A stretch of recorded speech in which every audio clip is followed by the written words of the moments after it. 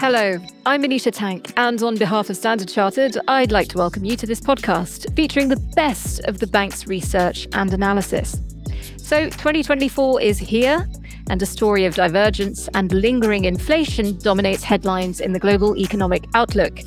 As you'll hear, the team expects global GDP growth to slow marginally to 2.9% from 3.1%, with an aggressive monetary tightening cycle likely behind us. Whilst the US has been surprisingly resilient, confidence in China's hugely influential economy is under pressure, from woes in the country's property sector to concerns about the labour market. There are a number of factors causing concern. So we'll look at the wider implications across various markets of China's lukewarm business climate.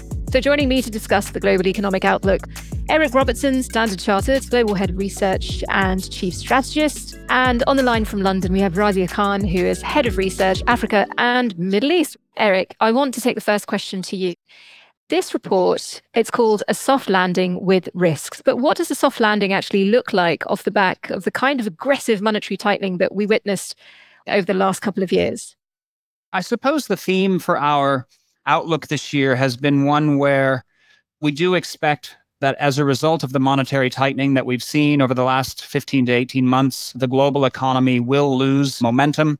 We are expecting growth to come in just below 3%, which is down a little bit from last year, as you point out. But there are a couple of really critical factors that I think people need to be aware of. And the first of which is that it is a soft landing with risk. There is a risk of a further deceleration in growth.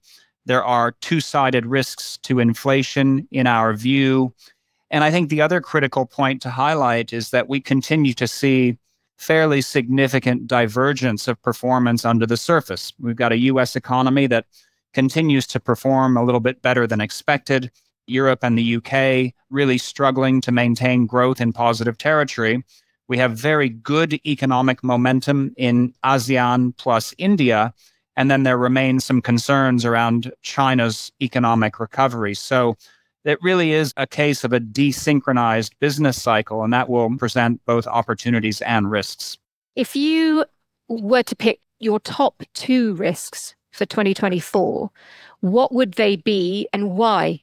The first one is an extension of what we were just talking about. That's the US economy. Many people, ourselves included, have been a little bit surprised at the resilience of the economy, considering the Fed raised rates by over 500 basis points in this monetary cycle.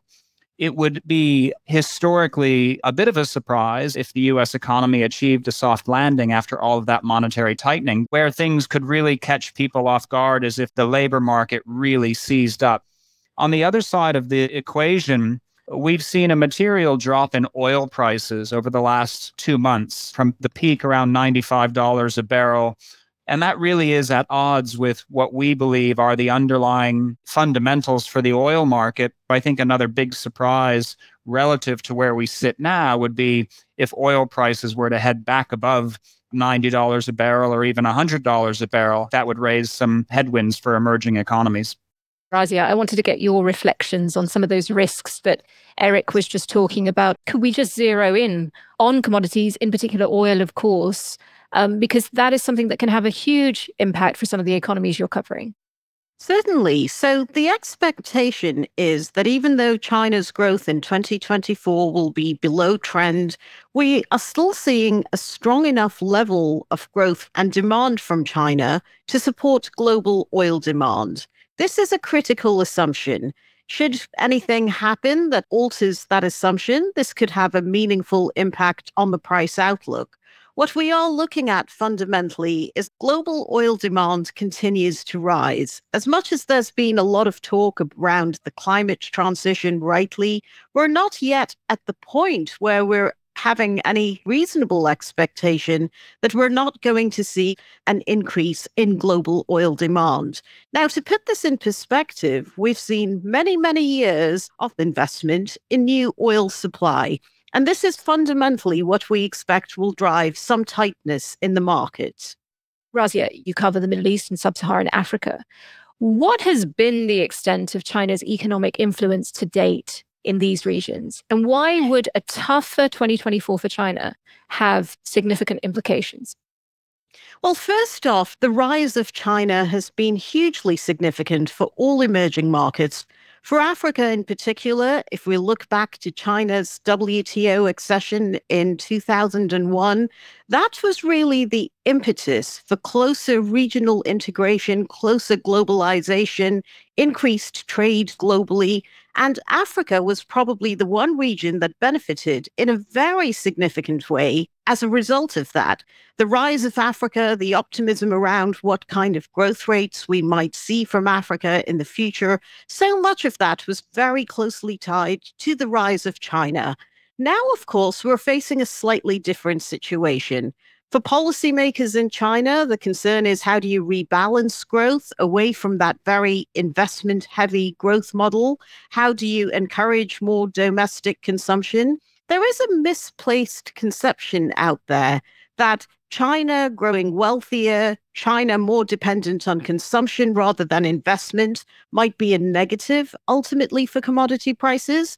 At Standard Chartered, we do not believe that this is the case. As China grows wealthier, its commodity demand is likely to be deepening. So that in itself, China's economic transition from an investment-driven to a consumption-driven growth model is not necessarily a negative for the rest of the world. What could come as a potential downside surprise is any reason to be more pessimistic about China's growth in the very near term. Can policymakers rise to the challenge of this economic transition? Have the problems in the real estate sector been adequately dealt with? These are factors that markets will continue to be sensitive to, and they're likely to have an impact on any near-term prospects for commodity prices as well. That deceleration of growth in China. Can you just paint that picture for us for a moment, Eric? What are we really talking about in terms of concerns for 2024? I think if we oversimplify for a moment, when we think about China's economic model, there are effectively three drivers of economic momentum. The first of which is the consumer. The second is domestic investment and real estate. And the third is exports. And two of the major challenges, I think, are inextricably linked. And one of them is real estate. There's been a significant deleveraging, both amongst real estate buyers and investors, as well as the developers. And that has had a major spillover effect on the rest of the economy. Real estate, through all of its different channels, is responsible for as much as 25% of total GDP in China. The second is the consumer. A couple of factors have come together at the same time that have really created structural headwinds that our listeners need to be aware of. The first is that incomes, broadly speaking, have been coming lower in China. Part of that is because of the soft labor market in the private sector. Part of that is because of excess capacity that has been created over the last couple of years. The other factor is that the avenues for creating savings and wealth have also been impaired. Equities in China down 50% from their highs, interest rates in China now below 3%, and also the real estate factor. And so if income prospects and job prospects are soft and the avenue for accumulating wealth and savings is viewed as impaired, that is going to affect consumer confidence, and that leaves exports. Can China's exports really sustain enough momentum in a world of soft economic growth to be able to drive China's economic recovery on their own? Let me take it to you, Razia, because of course, aspirations are driven by the idea that we have more choice, we have more access to goods and services. China has been a huge part of that boom. But what happens when China's GDP is easing off? So there are a number of factors that are likely to be at play in 2024.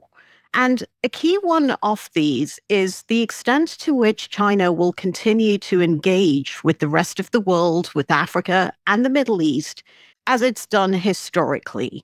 We've recently seen a BRICS expansion. What is driving that on the part of economies like Saudi Arabia, like the UAE, is the need to diversify their trading partners. For Africa, there has been a sense of somewhat more risk aversion creeping into China's engagement with the region. And this is a result of the economic fallout that we've seen since the 2014 softness in commodity prices, since concerns around China's own growth trajectory in 2015. We've seen years of weaker growth in the Africa region, first because of weaker commodity prices, then the COVID crisis, Russia, Ukraine, the rapid tightening in developed markets. And all of this has made China a little more wary about the risks of being more engaged in the region. We don't think that this is a structural factor at all, but we have seen a pullback in China's lending to Africa. Key to this is the recent sovereign debt crisis, not just in Africa, but elsewhere. As we see global interest rates resetting higher, this has revealed the credit weaknesses of several sovereigns, and we've seen some countries having to go through a debt restructuring process. It hasn't necessarily been an entirely smooth process, though. What is China's role in debt restructuring in Africa? Given some of the changes, do we see it evolving? Do we see that role changing? We can't ignore the geopolitical context in which these debt restructuring negotiations were taking place. China has proceeded very cautiously in terms of the debt restructurings in which it's been involved. The concern is that what it might agree to in Zambia would set a precedent for everything that happens across other economies, where perhaps it continues to be much more engaged. And so it has been a slow process. What we've got to take a step back and look at properly is how much more lending are we going to be seeing to regions like Africa on the whole? Are we going to see incentives in place that actually draw in more lending to the region? Or is everyone, are all players, all creditors, really discouraged from lending because of the nature of the risks? People are questioning what the political architecture looks like in Taiwan at the moment. And feelings over the territory have put US-China relations under a great deal of stress. In the report, you've made the point, Eric, that this has been a source of global fragmentation. So where does this part of the story play into the outlook for 2024? This issue of global fragmentation comes up in both economic and geopolitical discussions. There are a number of really critical elections around the world over the course of 2024. We have India, we have Indonesia, various elections throughout Europe over the summer, the US election in November to contend with at the end of the year. And I think there are concerns about the political shifts that we are seeing in a number of these countries. And so I think that that will exacerbate some of the tensions or frustrations that we see in terms of these trends towards global fragmentation. There is an alternative interpretation, which is that there has been a significant shift in global trade. We are seeing a big pickup in volumes of trade between the GCC, South Asia, ASEAN, and even North Asia. And that is going some way, in our opinion, towards mitigating concerns about the decline in trade volumes or the increase in trade tensions between the US and China or Europe and China. And so when we talk about this issue of fragmentation, we need to be a little careful not to assume that it's a black and white winner-take-all scenario analysis. But what I think it does mean is that the nature of trade corridors, trade channels, etc., is shifting quite dramatically, and that's something that we're paying very close attention to. Razia, what does then this global fragmentation mean for Africa? And within it, which countries are particularly affected by it economically? I'd like to reflect on a point that Eric had made earlier about not looking at global trade developments in a very black and white sense.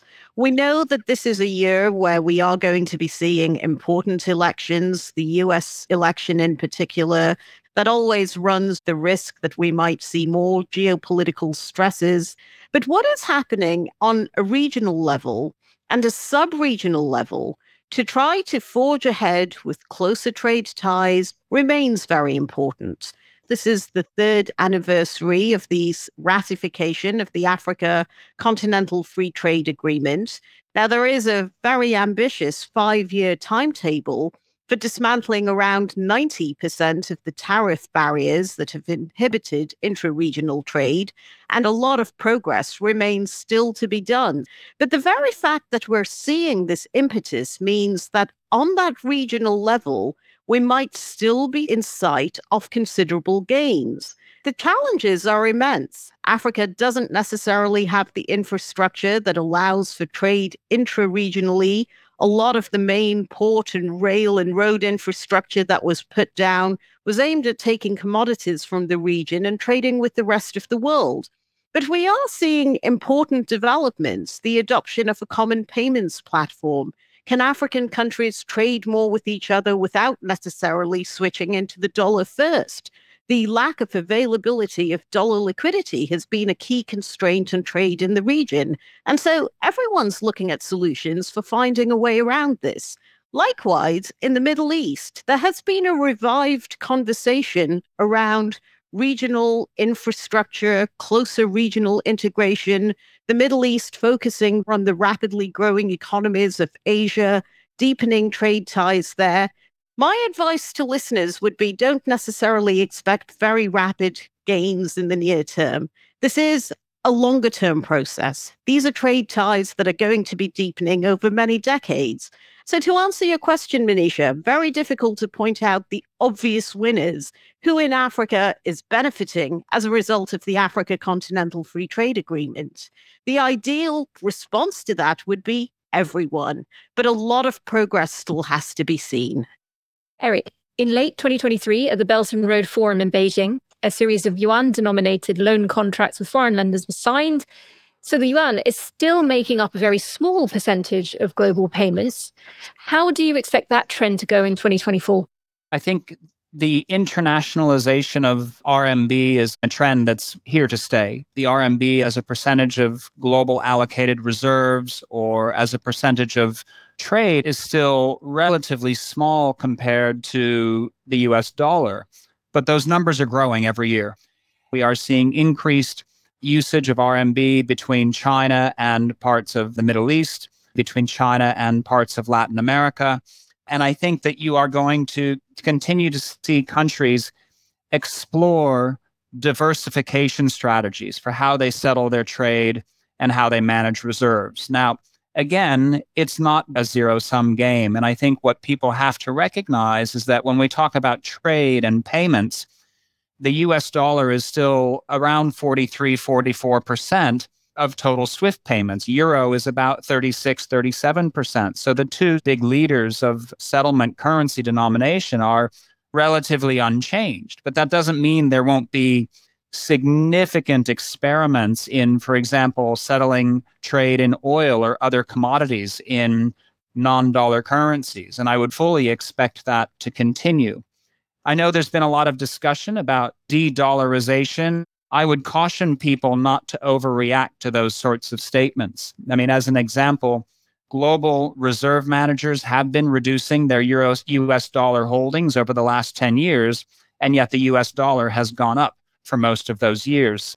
I think it's important to understand that this world of fragmentation or deglobalization is simply going to mean that we see a number of new trading relationships established, a number of new currency relationships established, but that doesn't necessarily mean a dismantling of the old financial order. On currency internationalization, Razia, what will the trend be in the Middle East more broadly? So we've started to see a hint of this. There's been talk, especially in the wake of Russia, Ukraine, of oil trades being priced in currencies other than the dollar. Are we going to be seeing a fundamental shift away from the way things have traditionally been done? Probably not. While there may be room to diversify the currencies that are adopted for global trade, and that will happen out of necessity given the diversification of trading partners, let's not forget that for much of the sovereign wealth assets of the GCC region, that remains primarily dollar denominated. That has happened historically because a lot of the trade was dollar denominated as well, oil being priced in dollars, the currency pegs adopted by the GCC countries, but there isn't any immediate avenue for diversification on the scale that would be required to challenge the dollar's dominance in the region. So my last question to both of you, if there was one big difference you would like to point out over the course of the last 12 months, what is that big difference? Eric? I think the biggest difference for 2024 is how crystal clear it is that politics and geopolitics are becoming inextricably linked again with the economic outlook. The level of uncertainty today, I think, is higher than it has been for a number of years. Now, there's a school of thought which says that actually this level of uncertainty simply brings us back to the old normal that we had prior to the 1980s, and that really the last 20 or 30 years was an unusual period of peace dividends, globalization, etc. And the fragmentation that we've talked about, deglobalization, is really just a reversion to the mean. But I do think that it reminds us that in 2024, we do need to be prepared for an elevated level of both economic and geopolitical uncertainty. Razia, you get the last word. Eric focused on the obvious sources of downside risk that we might be facing. When I reflect back in 2023, there had been this initial expectation that that would be the year of China's post-COVID recovery. It didn't quite play out that way. And we're entering 2024 with everyone so much more focused on the potential downside risks emanating from China. A positive surprise, however, would be if we did see that softer landing in respect to China. If we did see policymaking really stepping up with the necessary level of support, and a lot of these fears of perhaps a harder landing not being realized. For many of the world's developing economies, this will be a key growth driver. So we hang on to that positive potential. Thank you so much to the both of you. I do always enjoy our conversations, and I hope you both did as well. Well, that's it from me, Manisha Tank. Always a pleasure, and thank you all for joining us from wherever you are. That's it for now. Goodbye.